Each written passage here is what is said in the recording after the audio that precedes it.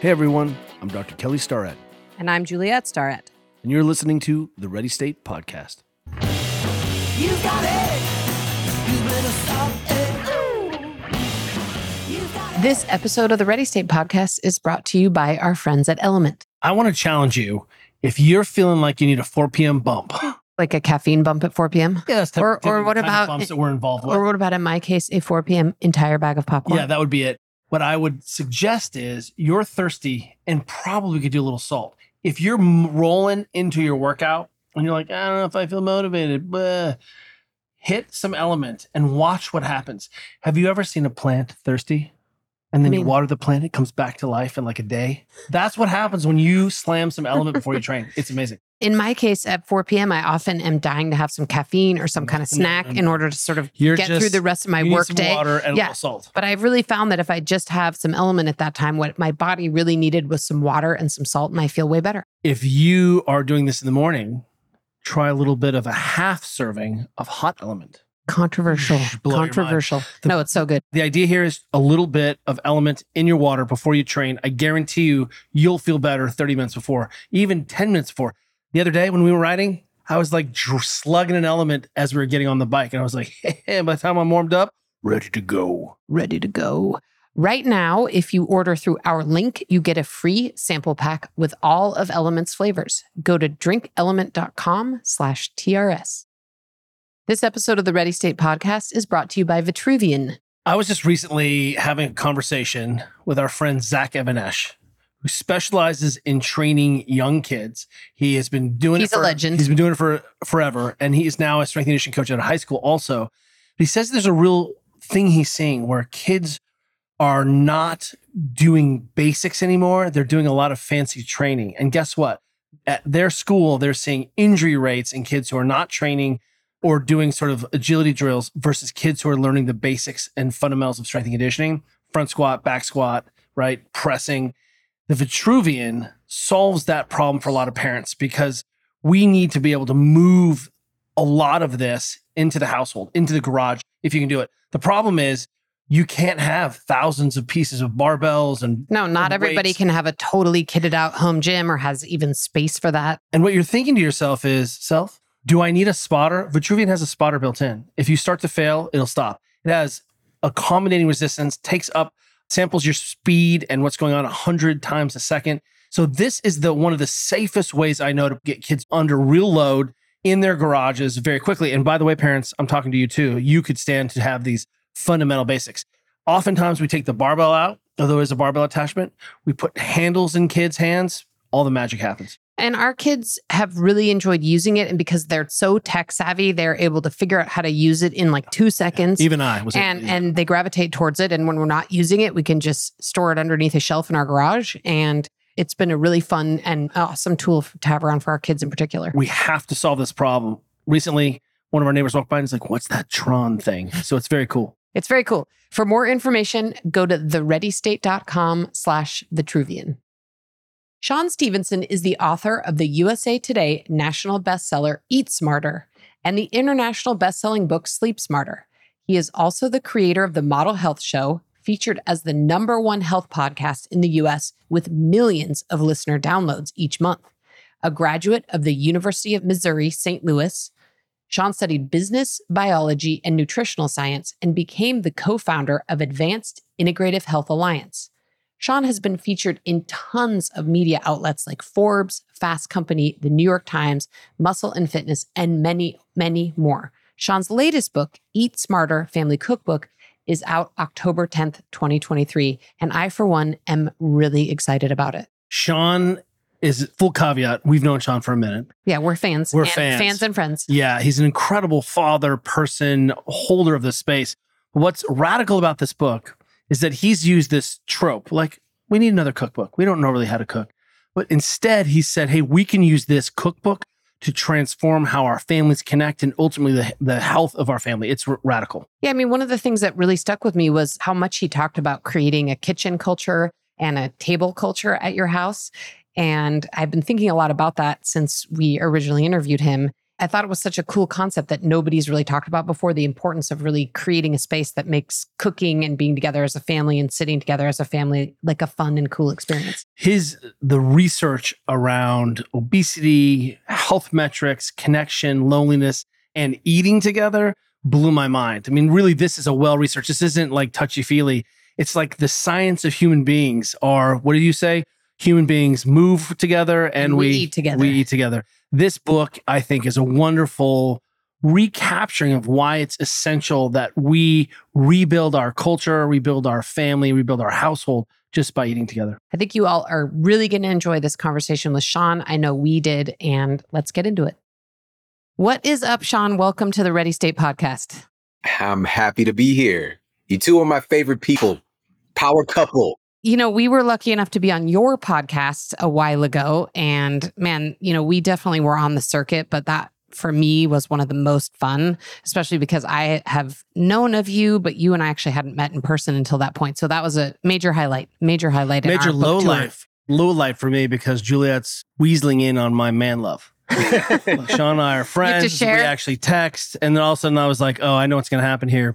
He's going to get to know Juliet and I'm going to get dropped. That could happen. Which happens all the time. It could still happen. She has been extending the love much more my way than you have recently because she shared with me that, you know, I've done all this media recently. Fair enough. But doing the Model Health show with you was the best. All right. She told me I couldn't tell anybody, but since she opened the can, I'm going to share with everybody. There it is. It was really fun. So I want to start by saying congratulations in advance on your next book.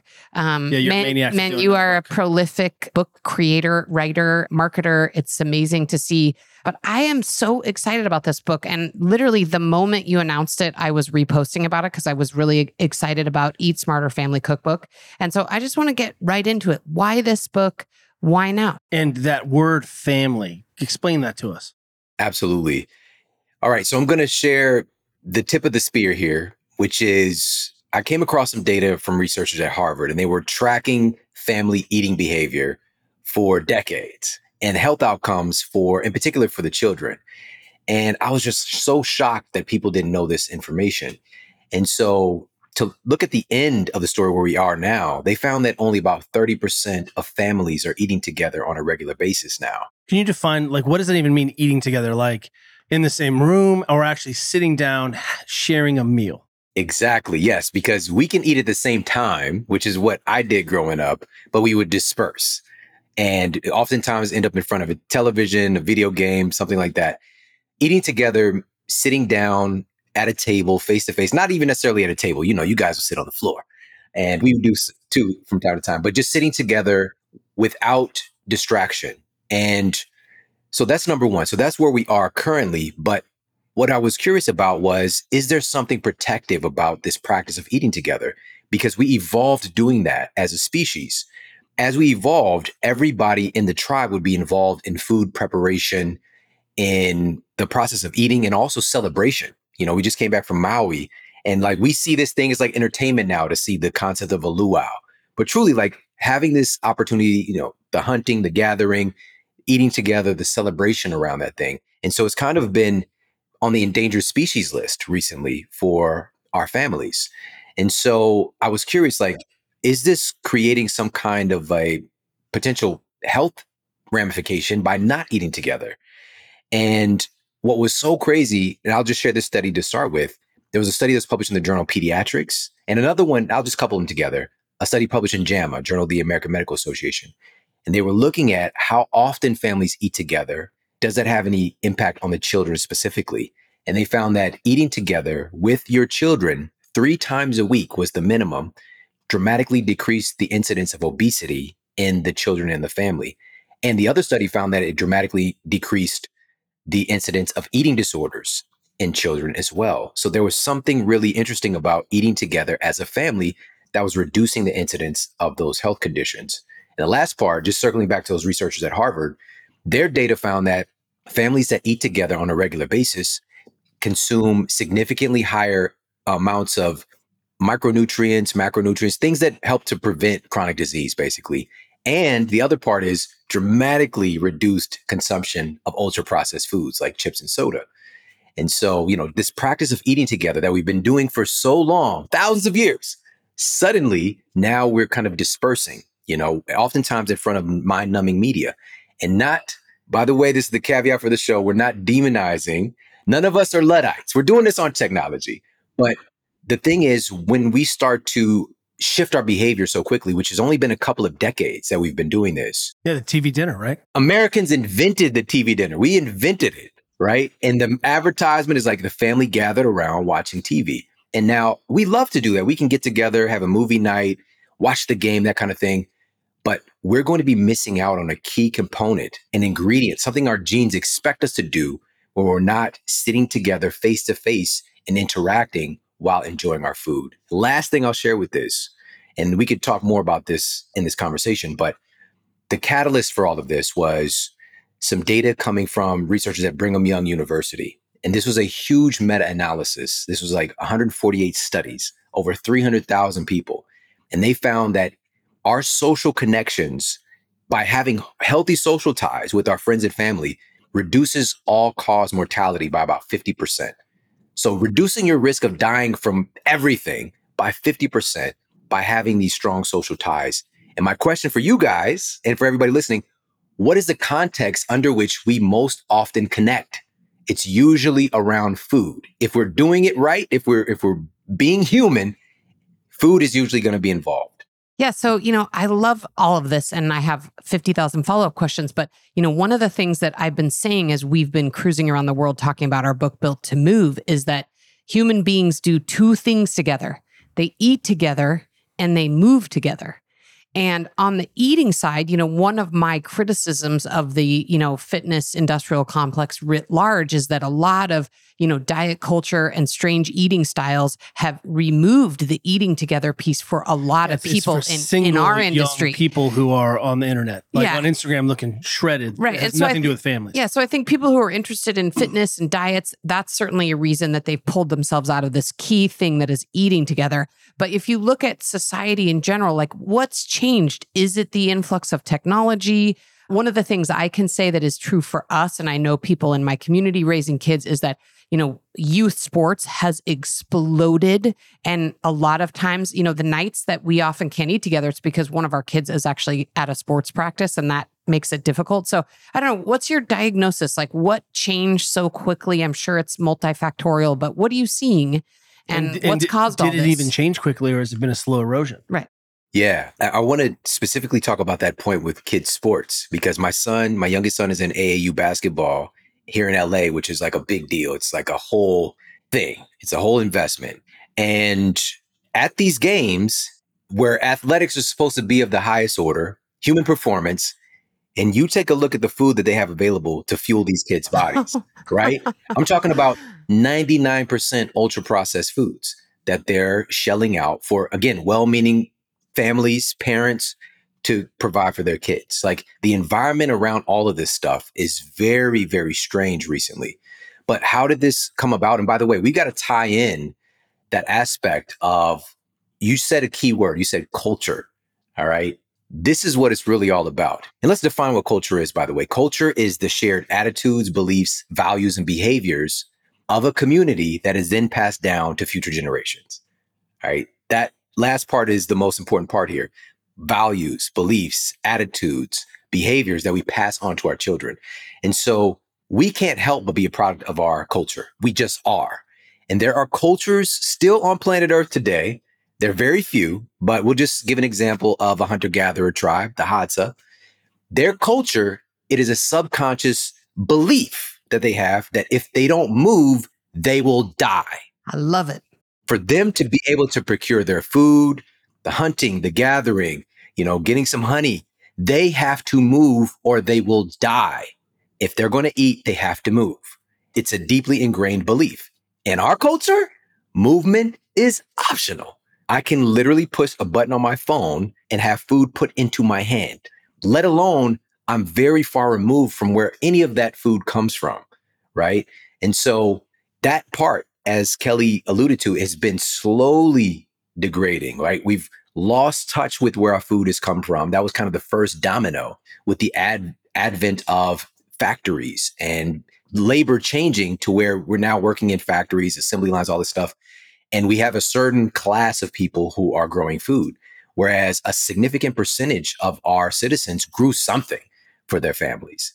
Even just a backyard garden or something. Even that, like my grandmother had a garden and she would like preserve things. And she had this, it was a super creepy cellar, by the way. I still have bad dreams about that cellar at my grandma's house. You're bringing up all of these family memories. I'm like, Joyce Starrett had a weird lockout cellar with jars of fermented hands and body parts, I'm sure, and little children in there looking out through the glass. That's what you saw as a kid. Yeah, seriously, open up the freezer. But I'm thinking of like her TV trays that were on like a special rack. Like there was like a thing. And I'm like, wow, Grandma, you are the first domino of destruction of our society. But also within that context, she loved the mess out of you. She loved you so much. And she was speaking that love language through food. And in particular, we want to feed our grandkids, especially, things that make them happy, right? And so my grandmother loved me deeply. And my grandfather was diagnosed with high blood pressure, hypertension. He was at risk for heart disease. And so his doctor at the time, this was back in the mid 80s, said, hey, you need to cut out the fat, just get off that butter and start eating this margarine, right? So country crock was always in our refrigerator, right? So partially hydrogenated vegetable oil, which has been banned in many places, it's actually banned in restaurants in New York all the way back in like the early 2000s. And a lot of people don't know this. Well, actually, it was like somewhere around 2005, 2008. Don't bring in big butter politics of New York. I mean, that's, The country crock, though, I was like, everyone had country crock in their fridge. I can't believe it's not butter spray. How about that? The commercial for country crock, like the container would like open and talk, like talk, be seductive. But anyways, but my grandmother was, and everybody at this point, a lot of people at least have heard of the 5 love languages and how we communicate love differently depending on who we are, and how we receive love and what really fulfills us is different depending on who we are. And so those love languages fit really perfectly with food because, for example, acts of service, right? So that was one of the things when my wife had my youngest son, my mother-in-law coming over and bringing food, that act of service freed up so much mental space and space in our spirit to just be present, to not worry about what we're going to eat, that kind of stuff. She brought this service. And for her, that love language is returned in words of affirmation, right? So she is like, she might not ever say it, but just hearing from us of how good that food is, like you could see she turns on, oh yeah, you like that? That kind of, like, she doesn't sound like me, by the way. She's from Kenya. It was very bad impression. If you think of your mother, your grandmother, your great grandmother right now, think about what you like sort of associate most with those sort of elder relationships, and it's food. I mean, I think of my grandmother's bread and my grandmother's pancakes, my grandmother's pies. I mean, I really like the number of times where Joyce was cooking for us all, binding us together. I mean, that's really stuck there. That's really interesting. I haven't really thought of how much I associate my grandparents with specific eating sort of events and specific foods. That makes total sense. Yeah. And also during that time, this is when food manufacturers and food scientists started to integrate themselves into our family construct. And so for her to be a part of the community, the new McDonald's down the street, I had my birthday party there. The other kids, like I wanted to be like the other kids. And so she relented to like, okay, cool, I'll get the kid this thing. And so much so that my grandfather, he would get her home cooking, but I would just kind of like rebel as my taste buds were starting to kind of get manipulated. I'm just like, I want fish sticks. And because of her wanting to love me, she gave me fish sticks and macaroni and cheese. And I could see my grandfather giving me dirty looks out of the corner of his eye. But, she was just trying to make sure that I was eating and also, again, showing her love. She didn't know, of course, that she'd be laying down the foundation for disordered eating for me and just being somebody who consumed mostly processed food as the foundation of my diet. But again, she was just doing what was normalized in our society, well, becoming normalized at the time. And where we fast forward today, and this is according to the BMJ, the British Medical Journal, it's one of our most prestigious journals. They affirm that the average American adult here in the United States right now, 60% of our diet is made of ultra processed foods currently. And that number, and this is the first book to share this data, and I'm very proud of that, but also this should be jarring and catalyzing. a new study has come out looking at the diet makeup of American children. All right. And this was published in the Journal of the American Medical Association. This tracked the dietary intake of kids from age 2 to 19 for about 20 years. And they found that back in 1999, the average American child's diet was already 61% ultra processed foods. Whereas currently, fast forward to 2018, which has gotten worse since then, almost 70% of the average American child's diet is now made of ultra processed foods. And just to clarify, what does ultra processed mean? Humans have been processing food forever. All right. Cooking is a process. All right. But we're not talking about cooking some steak. We're not talking about taking olives and pressing the oil out. That's processing. Ultra processed food is where we have a field of corn that through an immense amount of processing and additives and preservatives and food dyes and colors, that corn becomes a bowl of Lucky Charms, or a wheat field becomes Pop-Tarts. That food is so denatured and so far removed from anything real. That's what ultra processed foods are. And that makes up the majority of our diet today. And most importantly, and I hope this flips on the switch for everybody, that makes it the majority of the ingredients that make up humans today. That's the majority of ingredients that make up our cells and the energy in which is used for our cells to communicate. So the very recipe that makes us as people has changed dramatically in the past couple of decades. When you describe going from cornfield to Pop-Tart. I'm like, oh, you're describing like a science fiction movie. You're describing like Yeah, it is like a science Ghostbusters. fiction I mean, movie. when you picture it that way, I'm like, that's not real. That doesn't happen. How's that possible? And it's really true. I just have to go back a little bit to something you mentioned earlier, which is connected to this youth, diet crisis, I would say. It's really alarming, especially when you're able to share some of that really, scary data. And by the way, one extra piece, and I can't quote the source, but Kelly and I recently saw a piece of data that kids were questioned, and the age group was like elementary school age kids. When's the last time they ate a fruit or vegetable? It was the New York Times recently. And most kids they'd maybe eaten one fruit in the last week and no vegetables, right? So that really tracks, this data about 70% of them, only eating ultra processed foods.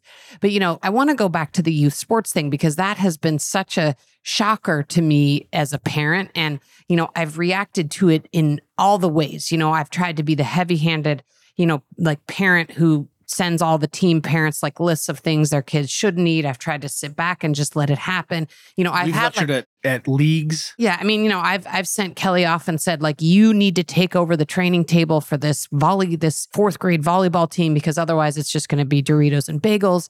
And you still see Gatorade pervasive in all youth sports. And how did we get to this point where, especially in this youth sport context? Do you remember the first time we became aware of this? Our kids were in a swim league locally, and they'd swim 25 meters, one length. And they'd get out, and the parent would hand them a Jamba Juice. And a donut. And it was like there's immediate reward between sort of and that's like a 18 to 27 second race, right? So they're burning like maybe one additional calorie than they would just living life. Yeah, that was a real shocker to us, that was the culture. So I think it's also connected to what Kelly said. It's this food as reward concept when it comes to youth sports. Right? So I don't know, I just want to have you sort of tell us a little bit more about your thoughts on, first of all, like, again, how did we get here with sports and what can we all do on the ground as parents and individuals in our homes and in our communities to try to sort of correct this ship a little bit? Awesome. Well, one thing I want to reference just in the context of, like you just said, kids getting surveyed and seeing how many fruits and vegetables that they ate is going to point back to what we initially talked about in the construct of family. And one of my favorite studies that I cited in the book was published in the Journal of Nutrition, Education, and Behavior. And they looked at minority families and their food intake and health outcomes with the children. And this would be generally in the context of a low income environment, which is where I come from. And so it really kind of shined a bright light of hope. But the thing is, most people don't know about what I'm about to share with you. And so what they found was that children that ate together with their families 4 meals a week ate 5 servings of fruits and vegetables every day, 5 days out of the week. All right. Dramatic change versus what you just shared. kids getting surveyed, just like, well, not really much of any, if at all. And that's not rare because that's how I grew up. I might get that little fruit cocktail at school, maybe, which I might surf out maybe like a grape out of there with all this syrup that was in it. But like, we just didn't eat a lot of fruits and vegetables because it just wasn't around in my quote food desert that I grew up in. And so I just want to reference that point. Again, there's this protective aspect of eating with our family. And we could talk about why that is too, coming up here, but just kind of how we devolved to the place where even with youth sports, and by the way, still, it's not the majority of our family constructs that have an investment into their kids' performance and sports and all this stuff. It's a growing amount, which is, again, something that we're newly to at this level as well. But we could see the dysfunction there hovering over as far as like, this is what elite athletes are supposed to eat. But it's a cultural thing. And here's where it really derives from. So we're opening up a can of worms here. All right. Here's the thing. I am still always trying to find the good in things that don't seem to be that good because I don't want to become dogmatic. It's easy to point out all the problems. No solutions, all problems, right? Yes. And that's another reason why these foods are so accessible is that they're also very cheap. It's very convenient, low cost. And I was just like, how is it that I can get these 2 for 99 cent tacos from Jack in the Box? And if I want to buy a container of strawberries, it's like $4. Like, how is that possible? And like, if I'm trying to quote, get full, why would I not buy these tacos? I can get 4 tacos and still have money left over versus buying these strawberries. And so again, just being in this environment where, and also those foods are chemically designed by really brilliant food scientists to be delicious. All right. Why would I buy these strawberries? Delicious. And what it really boils down to is government subsidy programs that date back many decades. And one of the studies that I shared as well was looking at this program of government subsidies and seeing almost $200 billion that the US government has invested in kind of a short time span, last kind of decade and a half, and funneling that into largely foods that end up coming through the drive-through window and ultra-processed foods, corn, wheat, soy, base products to make different sugars. That's where the majority of the money is going now. And so here's the positive part of me. I believe that it started off with good intentions to feed Americans, to make food more affordable. And through that process, with corporate interests and the bottom line mattering in business, food manufacturers are finding ways to manipulate this system and to cut corners to make products that are much lower in nutritive value, tasty, addictive is the key, creating repeat customers. And we could talk about that and how that affects our biology, but basically getting us hooked on ultra processed food. And so my question was, do we have any data affirming if we eat these government subsidized foods, is this affecting our health or is it just a good guess? And so I came across another study I was shocked people didn't know about, published in JAMA, Journal of the American Medical Association. And they analyzed people who on a spectrum consumed a certain ratio of government subsidized foods. And they found that people who consumed the most government subsidized foods had about 30% higher incidence of developing obesity, higher inflammatory biomarkers, things like C-reactive protein, higher rates of insulin resistance. I can go on and on. They were not well. They were not doing well by eating the very foods that our government is investing in the most. And when I say our government, by the way, I'm talking about us. It's coming from us. Our tax dollars are literally feeding the problem of degeneration in our culture. And last point here, the CDC's numbers last year, 2022, they put out this cute little infographic, I guess to soften the blow of this, but they've affirmed that 60% of American adults now have at least one chronic disease, at least one. And 40% of American adults have 2 or more chronic diseases. Something is seriously wrong, and that's filtering its way down to skyrocketing rates of chronic diseases, lifestyle-related diseases in our children. And so when Kelly started this off asking about family, like that's what this is really about for me, because our children are entrusting in us to create cultural conditions to where health is more accessible. Right now, being sick is normal. being unwell, having a chronic condition is the normal state in our society. It's the majority of our citizens. So if you're healthy, you're not normal. And what a shocking revelation that is.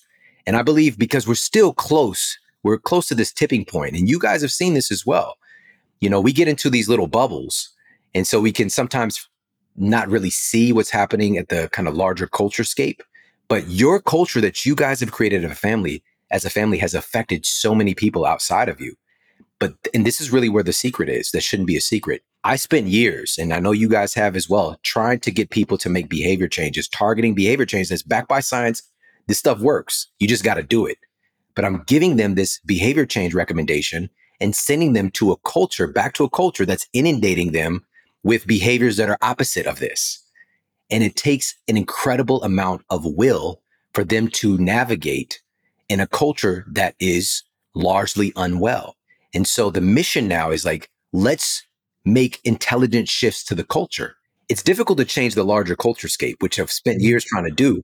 But here's what we can do. Yeah, I love this. Impossible. Watch Jamie Oliver, et cetera, right?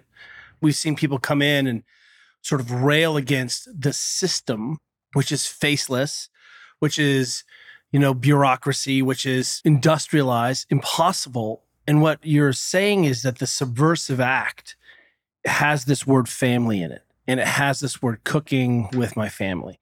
Juliet and I don't know if it's because we're 50 years old or been doing this for 20 years, but we've become such realists about, we appreciate the scope of the problems, but we need to see where the sticky behaviors are, where is the fundamental unit of change. It would be great if we get everyone, some high-tech machine and they get a coach and someone, it doesn't scale. And so one of the things that we look at is we're sort of presented with new technology or new ideas is we ask, does this scale?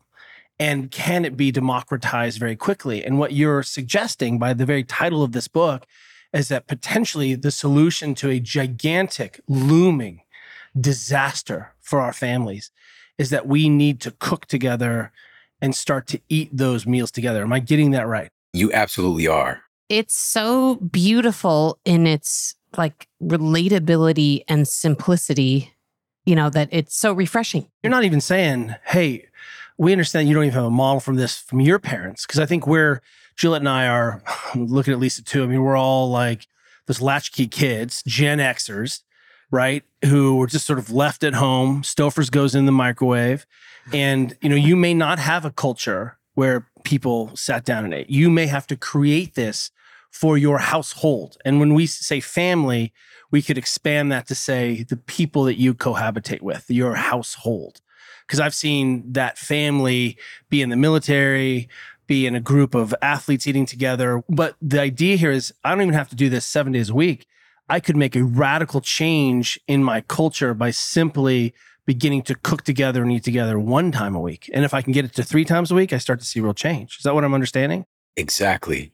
This appears to be the minimum effective dose kind of tipping point where we see some significant results. But like you said, even 1 day, just stepping through that doorway. And this really speaks to, again, yes, the larger culture scape needs to change, but we have the power to make changes to our microculture and to create intentionally a microculture within our household.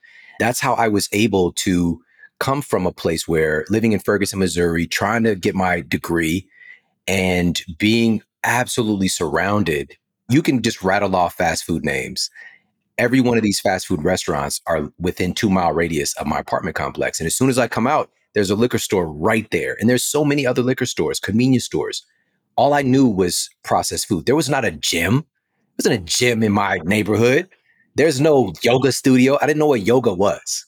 All right. And so how was I able to transform my health where I was diagnosed with a so-called incurable spinal condition? I basically had an advanced arthritic condition of my spine when I was just 20 years old. And to have that diagnosis where my discs are so degenerated and herniated, it was years in the making to get to that place.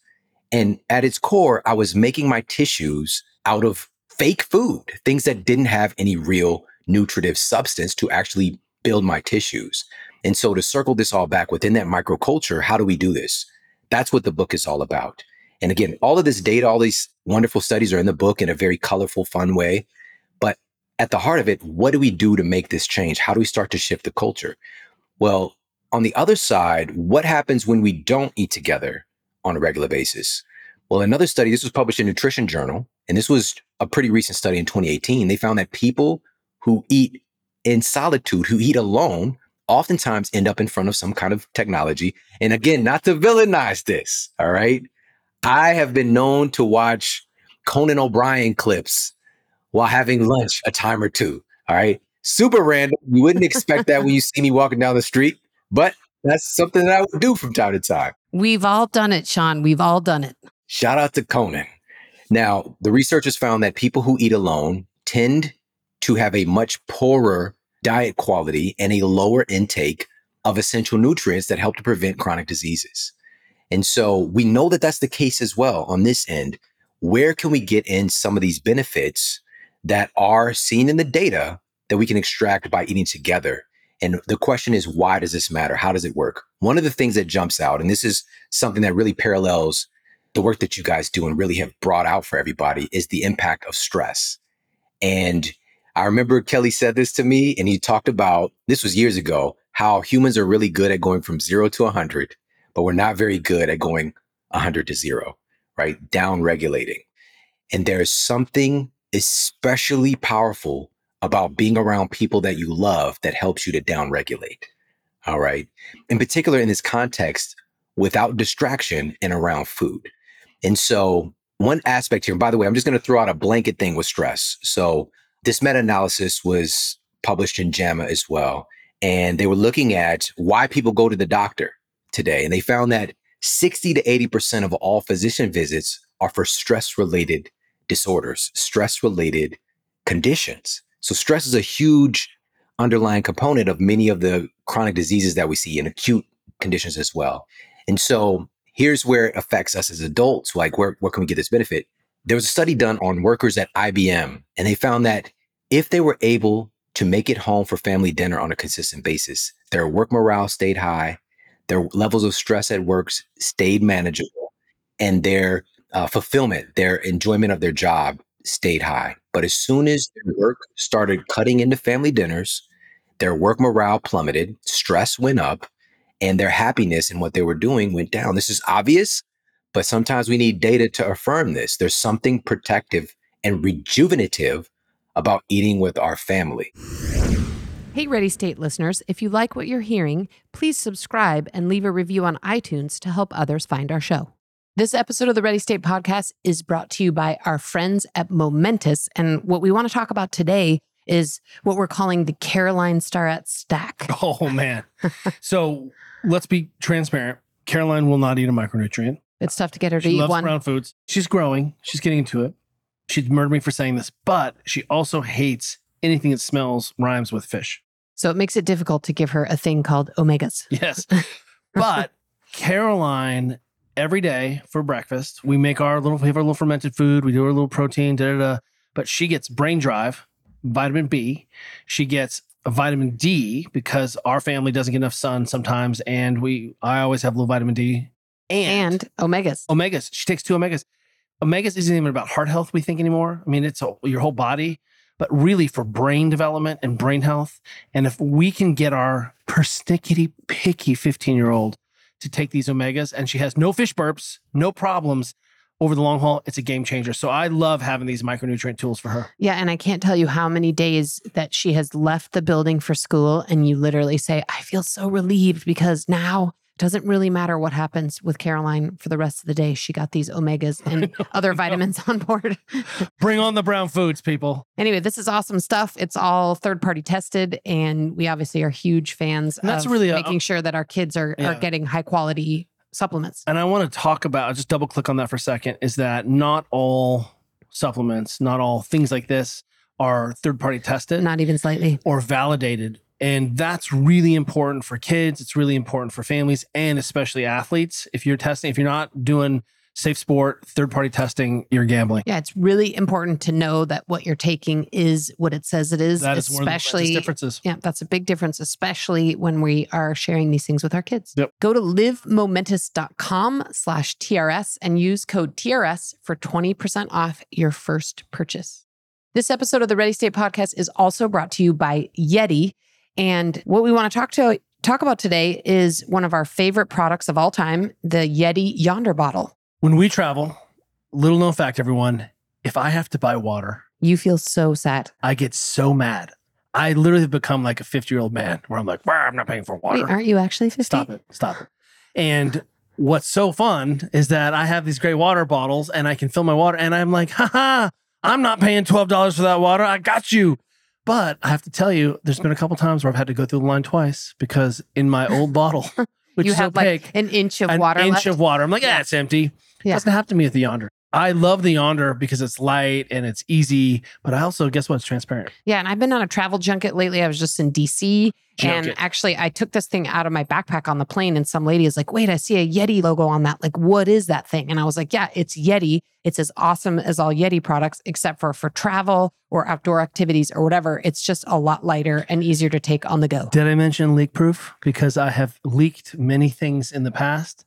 No longer does anything leak. This thing is leak proof. Yeah, and you can put this in your backpack with your Next to your laptop and laptop, I your know. lunch, and you don't have to worry at all. It's That's awesome. totally true. Grab yourself a Yeti Yonder, people. Go to thereadystate.com/Yeti to learn more and check out the Yonder bottle. It seems like what we're supposed to be doing as human beings because we've been doing it for a millennia and it's only been so recently that we've stopped doing it.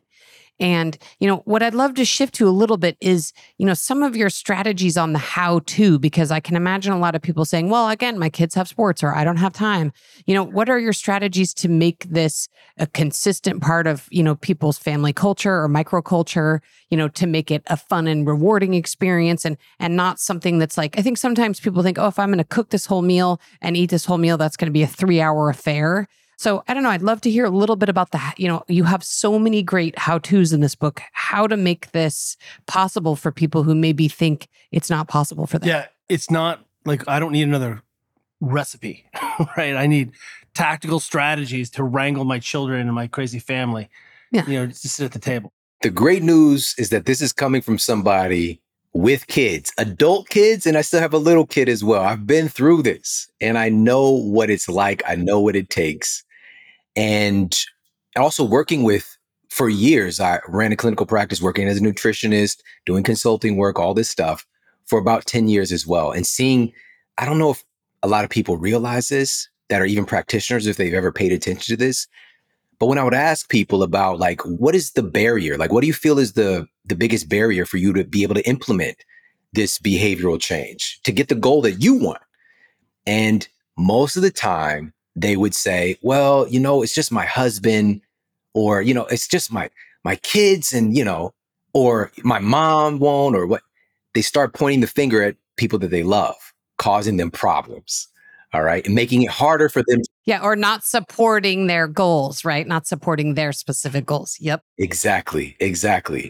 And so just hearing this firsthand, something hit me that part of the reason we struggle in making these changes, if we're trying to, again, change the microculture in our household, is that we're in a safe space right now. So we're just going to admit this. We want people to do what we want them to do. We want our husband, we want our wife, we want our children. Just act right. Everything's going to be fine. Just do what I want you to do. All right. Yeah, tap him, but he's not going to do it. All right. For his own good. No, she's talking about herself because I'm like, you're not doing your stuff, woman. See, it's happening in real time right now. So the thing is, again, we want people to act the way that we want them to act and to be predictable, essentially. But humans are so unpredictable. We have our moods. We have our own vision of reality and perspective. And we're not really taught about building healthy relationships. And so with that being said, here's the other part of that. So we want them to act how we want them to act, and then we get pissed off when they don't. This is the thing. You both know each other better than anybody. You know what pisses each other off, what motivates each other, what de-excites, what excites, all of these things. We know what buttons to push. But a lot of times we push the pain button because we just expect them to, at this point, you should know what to do. All right. And the same thing with our kids. We know our kids better than anybody. And we know what motivates them. We know what irritates them, what makes them shut down. But because we just want them to fall in line and do what we want them to do, that's what causes so much so much conflict and turbulence. And so what I'm here to say is this is also a movement towards paying attention to the people that we love. Unfortunately, I know it sounds like that should be obvious, but because we're so distracted and because we've got so much going on, it becomes a big mental weight because all of this takes mental energy. It takes literally is burning away glucose, just trying to make a decision to be more patient, to ask a second time, right? It all takes energy. And so by you knowing your children's personalities, you know how to create that culture. I almost use the word manipulation, all right? But altruistic, turning the joystick to getting the behavior that you want for everybody's collective good. But that takes a little bit of work. Now, with that said, there are people, not just children, who can be disruptive to having a family culture of eating together. I don't know if you guys have seen the TV show Yellowstone, but Beth Dutton has never finished a meal with her family. She's always No, she has not. Yes, I did. That's an eating strategy. That's how she's calorie restriction. That's calorie restriction for high pressure attorneys. You have to kind of respect her way of calorie control. And so, but even with that, it's just like coming into it, knowing the personality of everybody. And wherever you are on this spectrum with your kids' ages, by the way, there's 1,000 ways to make some improvements. And with that being said, and again, I shared specific strategies, science-backed ways to transform the kitchen culture. So as Kelly mentioned, just the process around eating and the recipes and all this time and whatever, we don't have to even have a lot of time doing that and suffer. For me, and this is just at 100, everybody in my family is an amazing cook. My stepfather was executive chef at Morton's of Chicago. My mother's an amazing cook. My sons both can cook. My oldest son is an amazing cook. My wife is an amazing cook. My mother-in-law, I'm just surrounded by deliciousness. And of course, I do my thing. For me, though, cooking, especially if it's a lot of things, it stresses me. It's not a stress reliever. For some people, it's a stress reliever because I'm a perfectionist in many ways. I'm just admitting, okay? So I want things to be a certain way, plated, all the things. I tend to do that. Whereas for my wife, she'll have a tough day and want to cook. I'm like, what are you doing? This is a day to DoorDash for sure. But for her, it's a stress reliever. So it's knowing the personality and also creating the kitchen environment that makes you happy. So for me, when I'm cooking, and even this morning when I was making stuff for my family, I put on music that I love. And whether they like it or not, which they better like it. Again, this is like, just do what I want. I'm going to be blasting this music. You're about to listen to some old school Jodeci or just some John Mayer, whatever mood I might be in. All right. I'm going to put this music up. I'm going to be singing. I'm going to be dancing. You could join me in the vibe or just wait till you get your food. All right. So creating an environment in the kitchen that makes you happy. And so I left there feeling this kind of extra level of energy as I was going into my day. Right. So creating the kitchen culture, and I give a bunch of strategies in there about that, but the table culture, let's talk about that. How do we do it?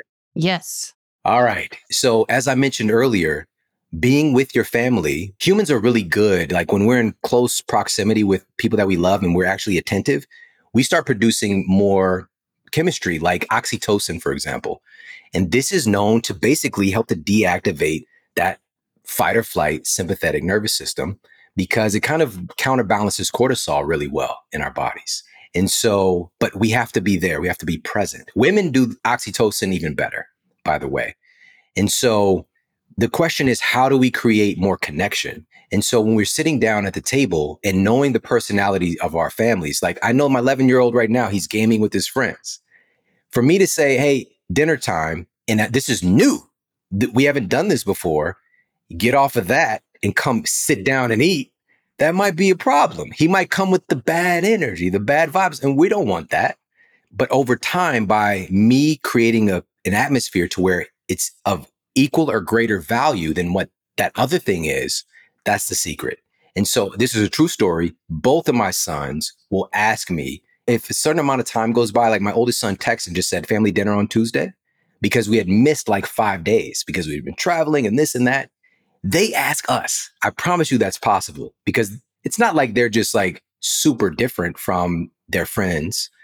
It's because it's become like their brain and their nervous system is like looking for that. Yeah, they're craving it. They're craving family dinner. Exactly. It's really, It's amazing. In so many ways that it can be really neutral ground, right? It gives us an activity, something we love. We're hanging out together.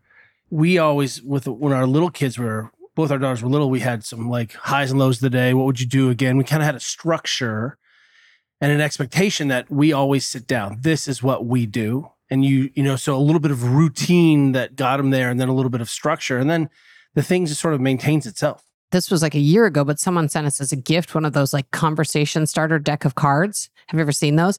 And when we got it, Yeah, we have that. we actually made fun of it. I'll be honest, when we first got it, because we were like, conversation starters, like we startups can talk, we don't need it. And we actually had it sitting at the table, and it was really fun. We actually would do one a night, and they'd be absurd things like, if you could be a superhero with a single power, what would it be? And ridiculous power. Yeah, a ridiculous power. So, I mean, I love what you're saying, because I've never heard anyone in our space, talking about kitchen culture and table culture and just the importance of creating both of those cultures in ways that make sense to your family and your micro family culture and your own kids, and sort of approaching that from the point of view that you're actually sort of evaluating, like, who are these people in my family? What are they into? Do they like music or not, or candles, or, whatever it is that sort of like makes people feel like this is ceremony, a ritual. safe and ritualistic, wonderful space. And, man, from a stress standpoint, it's like, it makes so much sense to me. And it's so important. And I found myself recently saying a lot, hey, the bigger the engine, the bigger the brakes. So the faster you're going in your life, you have to have some things at home that allow you to hit the brakes that aren't necessarily bourbon and THC and, but like, how are you going to get out of that fight or flight? And I hadn't thought about the dinner, because that's such a sort of, I think, important part of our habit. But that dinner as being a way of break, no matter how crazy it is, you can sit down for 10 minutes. And that may be, it doesn't have to be I think people think, we're going to have this Italian dinner or, lunch on Sunday where we eat 16 courses and no one's allowed to leave the table for 3 hours. It's not that. We just got to start by getting together in the same place, doing the same thing. Yeah, you just said it. So our genes expect us to connect. Even the most introverted among us, our genes expect us to connect with other people. We need it for survival. And my colleague, he's the lead researcher and director of the longest running longitudinal study on humans and human longevity out of Harvard University. They've got decades and decades. They've been passed down. The torch has been passed down from many directors. And he couldn't believe it when he became the director of this study that what I'm about to share is the truth. So they actually have kind of outsourced and replicated this, seeing data from other researchers, but it's clear. The number one determinant of our lifespan, and not just our lifespan, but our quality of life and longevity, is our relationships. Having warm relationships is almost like a superpower.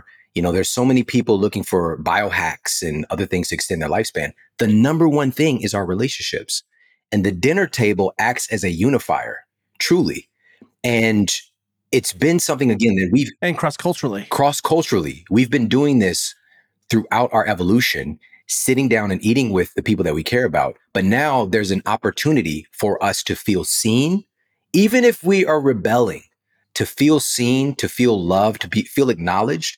And we could proactively put things in place to open that up even more. So one of the strategies, and again, it's going to depend on your family, but it's just like experimenting, is having a gratitude practice where, maybe everybody goes around the table and shares 3 things they're grateful for that happened during the day.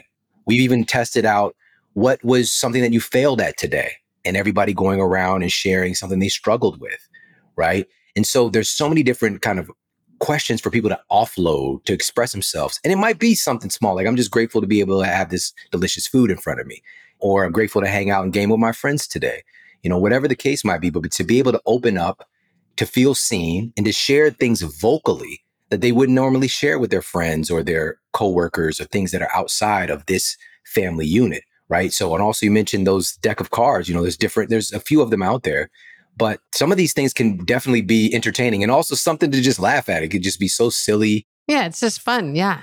But we can add these into the mix as well. And just one more little tactic. Our daughter went through this big like dominoes phase, and we actually would kind of eat half of our meal and then start actually playing a little bit of dominoes sometimes during dinner, because she was obsessed with playing dominoes.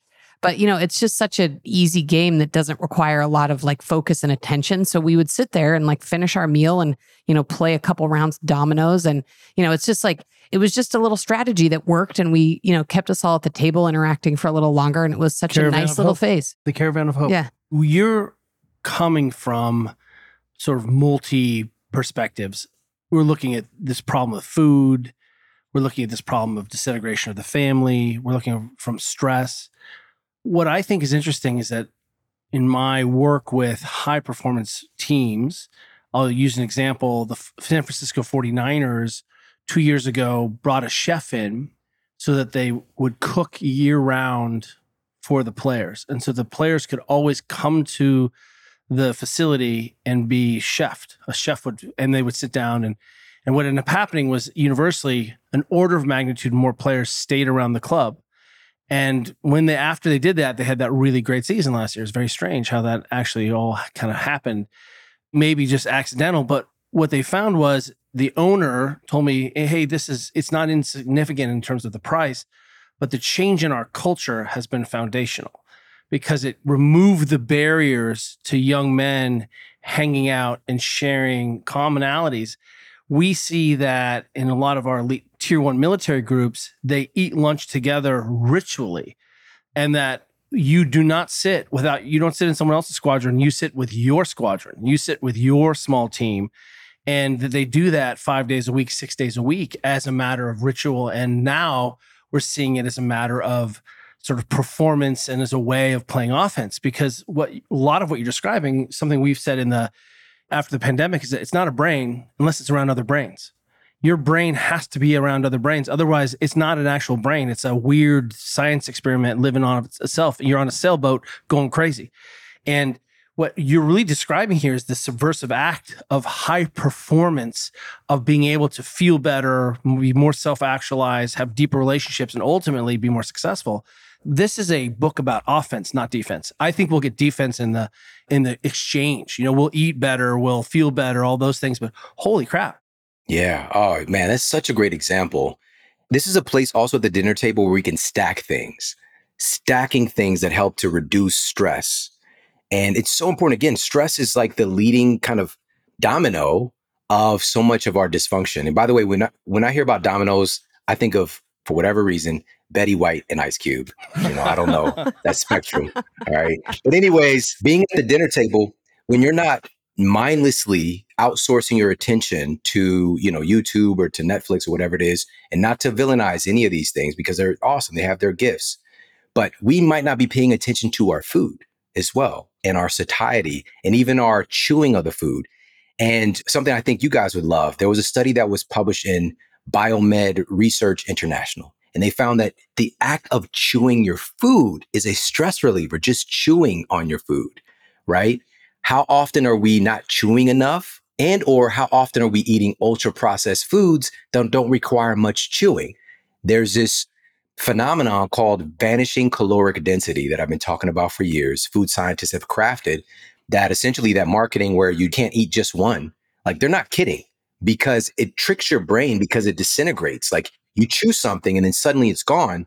So your brain and your biology are kind of hacked to not know, like, I just consumed more, quote, energy than I thought I did, right? And so combining this, and now we've also got this construct at the table where we're eating real food. And also, in a way, by myself being a big foodie and somebody who's all of these different diet frameworks out here, they all have their value. But this needs to be inclusive, because we all know this. Our friends and colleagues are doing a lot of infighting about minutia, right? Artifacts of scholarship. Right. One's like, you need to eat more organs and avoid broccoli. The other's like, you need to eat more vegetables and less whatever. And ignoring the fact that literally 70% of our children's diet today is made of ultra processed foods. And we don't eat together. Right. Pointed our attention on that. That is the most important factor. Yes. All right. Amen. Amen, my friend. The food construct that I put together, of course, you already know how I do it. It's a bunch of science behind the ingredients. And also, I know that we have an emoji culture as well. And so I had this idea that as I'm talking about some of the benefits of, say, cherries, and cherries being one of the densest source of naturally occurring melatonin in the food kingdom, like, I'm going to put the sleep emoji right there as we're talking about this food. I'm going to share some studies on how it affects heart health. So you'll see a heart emoji, metabolic health, it'll be a little muscle emoji. But now in the recipe section, we'll talk about how to use this food in a delicious way, right? And you'll see those correlating emojis. So if your goal is to improve my sleep quality and get some of those good sleep nutrients, because even with our sleep quality, there are key nutrients that build sleep related hormones and enzymes. And if we are deficient in these things, we can have the most comfy mattress ever and still not go through our sleep cycles effectively. So, it's really, again, what are your goals with your nutrition? But also, let's do this under the umbrella of delicious food. Another big mistake I think that we have in our culture is that we unfortunately see eating real food as deprivation and restriction. And I'm so done with that because unfortunately, many of our friends and colleagues have inundated our culture, impressed upon our culture that you've got to restrict yourself. And I just saw a study yesterday, and it's just Captain Obvious, that people who go on restrictive diets and suddenly they're told these foods are, quote, off limits, they have radically increased cravings for those foods that are off limits. We know this. Right. Even if they weren't eating them beforehand. Don't open the box. Even if they weren't eating them beforehand. Okay. So, I'm not surprised that we're already nearing the end. But one thing I really wanted to talk to you about, since we have shifted into actually talking about the food part, is what are your recommendations? And again, I know it's extensive and you won't be able to get to this in this podcast alone, but maybe some like highlights. I think a lot of people, for better or worse, are going to feel like, well, I have a picky eater kid. Where do I begin? And in fact, we have 2 kids showing that it's not always environment. We have one kid who will eat anything, loves all kinds of food, loves to cook. Sent her to college, but she's a chef. And then we have another kid who literally left her own devices, would only eat brown food. And so, we have to be on her all the time to make sure she's actually eating some micronutrients. But, what are your tactics, thoughts on the actual, and again, people should read this book because it's so awesome. And there's so many tools and strategies that go well beyond what we're able to discuss here today. But maybe just give us a little tip of the iceberg about, what people are going to see in this book from a food perspective. Absolutely. Again, here's another big takeaway from this conversation. Our cravings are cultural as well. And what I've found is that we don't crave what we haven't been exposed to. All right. And so there are people in Cambodia who, crazy enough, who crave eating a tarantula. This is a real thing. It's a real thing. All right. It's a delicacy. And there are people who, with my mother-in-law, as I mentioned earlier, being from Kenya, there are people in her culture. There are many different tribes, like even the Maasai, for example. They might crave whatever, milk, blood, whatever the case might be. They might crave, my mother-in-law's culture, nyama choma, right? So barbecue meat, specifically goat. But if we've never had that, it's going to seem weird to us. All right. So as soon as my wife started talking about goats, I'm like, aren't baby goats called kids? Like, that's a little close proximity. Like it sits off this like pushback, this apprehension. When in reality, again, it's about exposures. So of course, we do want to give exposures to our children as they're younger. It becomes a little bit more complex as we get older, but I'm proof positive that regardless of the age, you could dramatically open up a palate and a flavor profile and an enjoyment of food. Because this man standing here before you, I didn't eat a salad until I was 25 years old. It was the first time I ever ate a salad. All right. This is a true story. I would gag. It was like, okay. And what was your experience of it that it went 25? Tell me. Terrible. Prior to that, I couldn't do it. I couldn't do it. Even just cognitively, like it didn't make sense to me. And what happened was I went through, and again, so many of the things that are being talked about today, I've done this. I've done it for years at a time. Whatever diet framework, I'll test it for years. Yes. Same with us. Raw food, raw vegan, keto, paleo, whatever it is, I'll run the trial on myself. And I was putting that in place in my clinical practice as well. Unfortunately, because whatever I was into early in my career, that's what you were going to be into. But over time, thankfully, I had the revelation that the most important thing is paying attention to the person and what they need right now. And that's going to change from time to time and giving them the tools so that they can adjust as their biology adjusts. And so, just being able to implement more flavor experiences early on is important. But here's the real big solution, which is knowing what your kids like and making upgrades to those things. So I know that my family, they love brunch. They love breakfast foods. A lot of families do. pancakes, for example. And I was just like, what can we do to add in some more real food components to make some delicious pancakes? I don't want these whole wheat, like whatever that is. I don't want pancakes that taste like mud. I want pancakes. Yeah, vegan nut loaf No, pancakes. you don't. Yeah. You don't want like exactly a grass pancake. I don't want a sponge pancake. All right. I want like a delicious pancake with the right texture and all the things. And so I found that sweet potato was a great ingredient to bring together in pancakes. And so, and also, how do we benefit the metabolic health, right? And so adding protein, more protein to the pancake recipe. And so I came up with these great protein sweet potato pancakes.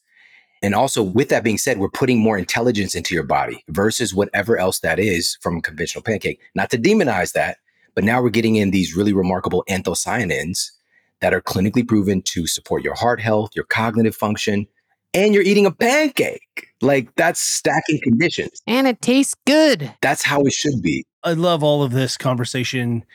I love this approach. I feel like your book is the most subversive, radical book of the year. This is, for us, the more we get, and maybe it's because we lost one kid to college already, and we really have to look at behaviors that change society at that level. And that starts at the household, and it starts at the nuclear sort of set of relationships of cohabitation, however you're defining family, whatever that family structure looks like for you.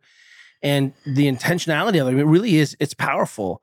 One of the things that we wanted to do is we wanted Georgia to go off to college and be able to cook. And she could cook for 20 people and it'd be no problem. She, sometimes she'd be like, hey, I really want to make soup tonight. Do you mind if I cook? And Juliet and I'd be like, nope, you can cook. And the pride that she would have in presenting and serving dinner to us. The first time we saw it, we ran a kayaking camp, sort of a leadership school for kids with the HIV and AIDS for 10 years. And we had a lot of kids who had never swam before, a lot of kids of color who had never camped before, who never even floated before. But part of what we did was said, we're all responsible for each other. And they had to cook and serve. And that was the first time many of those kids had ever done that. And the amount of pride that they would take very quickly within a week. And we had kids come back year after year. And, the thinking, the presentation, and it really went home, and they sort of were empowered to find the joy in this. Because I think that's one of the things that sort of is lost in this conversation of, food and nutrients, is that it's really fun to cook, and it's really fun to cook for your friends and family. Like you say, that love language, that affirmation language, it's really, really a powerful, life-changing experience. You just have to start. And with that love language, there's physical touch is another one of these. And nothing touches us closer than the food that we eat. It literally, we're taking things from the external environment and making them a part of our own tissues. We're like putting it into us, and it's becoming a part of us, like living on through us. It's truly remarkable, and also just even in that context with that joy that's activated when you're feeding people that you love. Like, there are very few things like that as well. Like, there's something kind of primal that we know, like, we're extending on life to these people that we're serving. And it's so special. And to give our kids this opportunity, this experience to learn that, to experience that, of course, from us, but being able to do that for themselves. That was another thing I came across in the data, is just like dwindling with the number of young people, this most recent generation, who know how to cook for themselves as they go off to college. And guess what that's going to be supplanted with? More ultra processed foods if they don't know how to cook for themselves. And so we have to give this valuable life skill and pass it on through the language of flavor, through the language of deliciousness, like enjoying the process, eating amazing food. Yeah. And connection. Well, I mean, Shawn, I just want to say, thank you for writing this book. And everyone listening to this should go pick up a copy yesterday. It's so important. It's so timely. We are so, I don't know if it's because we both turned 50 this year, but we are so in a phase of our lives about trying to think differently and, bring things into the home and local community that are accessible and relatable and fun and bring us joy. And man, this book is all those things. So hats off to you. Congratulations. This is amazing. And it's so fun to talk to you about it. I mean, we could go on. I mean, I had another 100 questions for you. So, please pick up the book so you can get the details, and congratulations again. And watch this. I can't wait to hang out and cook for you, my friend. Oh, come on now. That's what I'm talking about. I want that. I want supple leopard cooking for me. That would be amazing. And, thank you guys so much. Yes, you do. We got an outdoor wood fireplace, and we cook a lot outside on the wood coals now. And it's a little bit slower and a little bit cooler. And I can't wait to blow your mind with some leopard cooking. It's already done. It's already done. Consider it a date. It's a date. Knowing your level of expertise and how passionate that you both are about this, for you to share that about this project I know you know your stuff. So that's really special. And, so of course, folks can pick up the book, Barnes & Noble, Amazon, all the good stuff, their favorite retailer. But right now, by going to eatsmartercookbook.com, also, folks are getting a free ticket to the Family Health and Fitness Summit that we're doing. And so we've got all of these incredible leaders in fitness and health sharing their experience and creating a healthy culture within their household. So it's not just for me. And the event itself is going to be a ticketed $297 event that people get for free. You get free access to that as a bonus. We're also doing a big giveaway. I know you guys did one of these too. Huge health and fitness giveaway. So we're giving away like $500 in On-It fitness equipment, a plunge tub. We're giving away $500 in groceries to Thrive Market to a bunch of people. It's somewhere in the ballpark of like $25,000 in gifts for these companies that are really stepping up to be a part of this movement. And people get entered into that instantly. More gifts, more good stuff. So eatsmartercookbook.com is a place to go, especially before the book comes out, to grab your copy. So when you're one of the first people to get it, plus you get all that good stuff. And we need you to pre-order these books. We need you to pre-order these books, people. Shawn, thank you again. This was so fun. Thank you. It's my honor.